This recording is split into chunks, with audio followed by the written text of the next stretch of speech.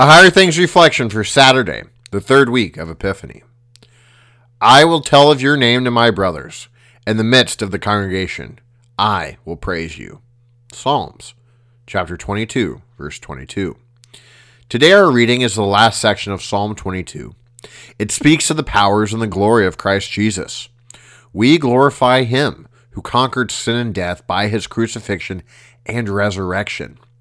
We rejoice that the light of his gospel shines forth to all nations and will continue to be proclaimed from generation to generation until he returns in glory. Amen. The main part of this psalm has a very different feel, however. It describes his crucifixion in graphic ways. It's a vivid description of how Jesus suffered when he was nailed to the cross. It's such an important prophecy of the crucifixion that Jesus himself quoted the beginning of the psalm while he was on the cross. And about the 9th hour, Jesus cried out with a loud voice, saying, Eli, Eli, lama sabachthani.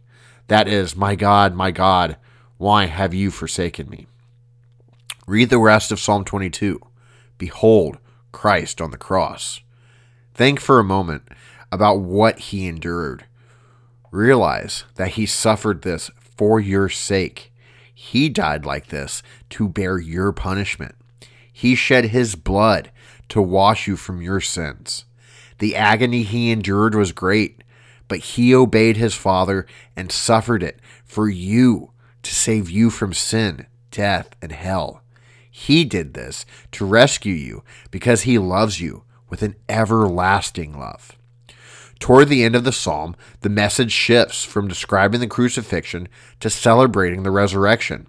Verse 24 says, For he has not despised, abhorred the affliction or the afflicted, and he has not hidden his face from him, but has heard when he cried to him. The Father raised Jesus from the dead. Christ did not stay in the tomb, but rose again in glory. Alleluia! Christ is risen. The gospel of salvation, that Jesus died and rose to save people by grace, has been preached from generation to generation until it came to us today. In baptism, you were joined to the death and resurrection of Christ. This is such a wonderful thing that we cannot keep it inside.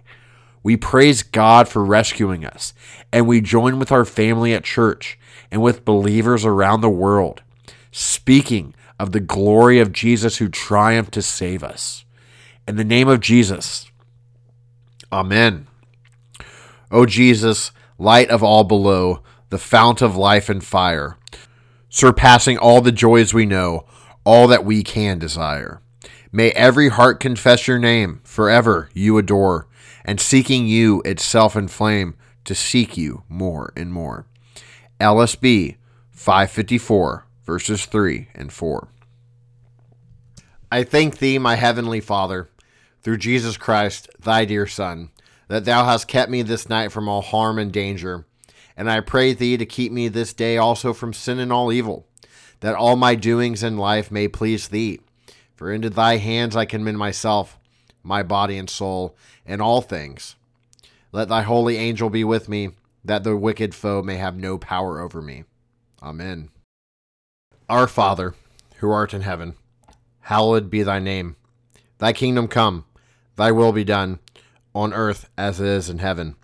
Give us this day our daily bread, and forgive us our trespasses, as we forgive those who trespass against us. And lead us not into temptation, but deliver us from evil.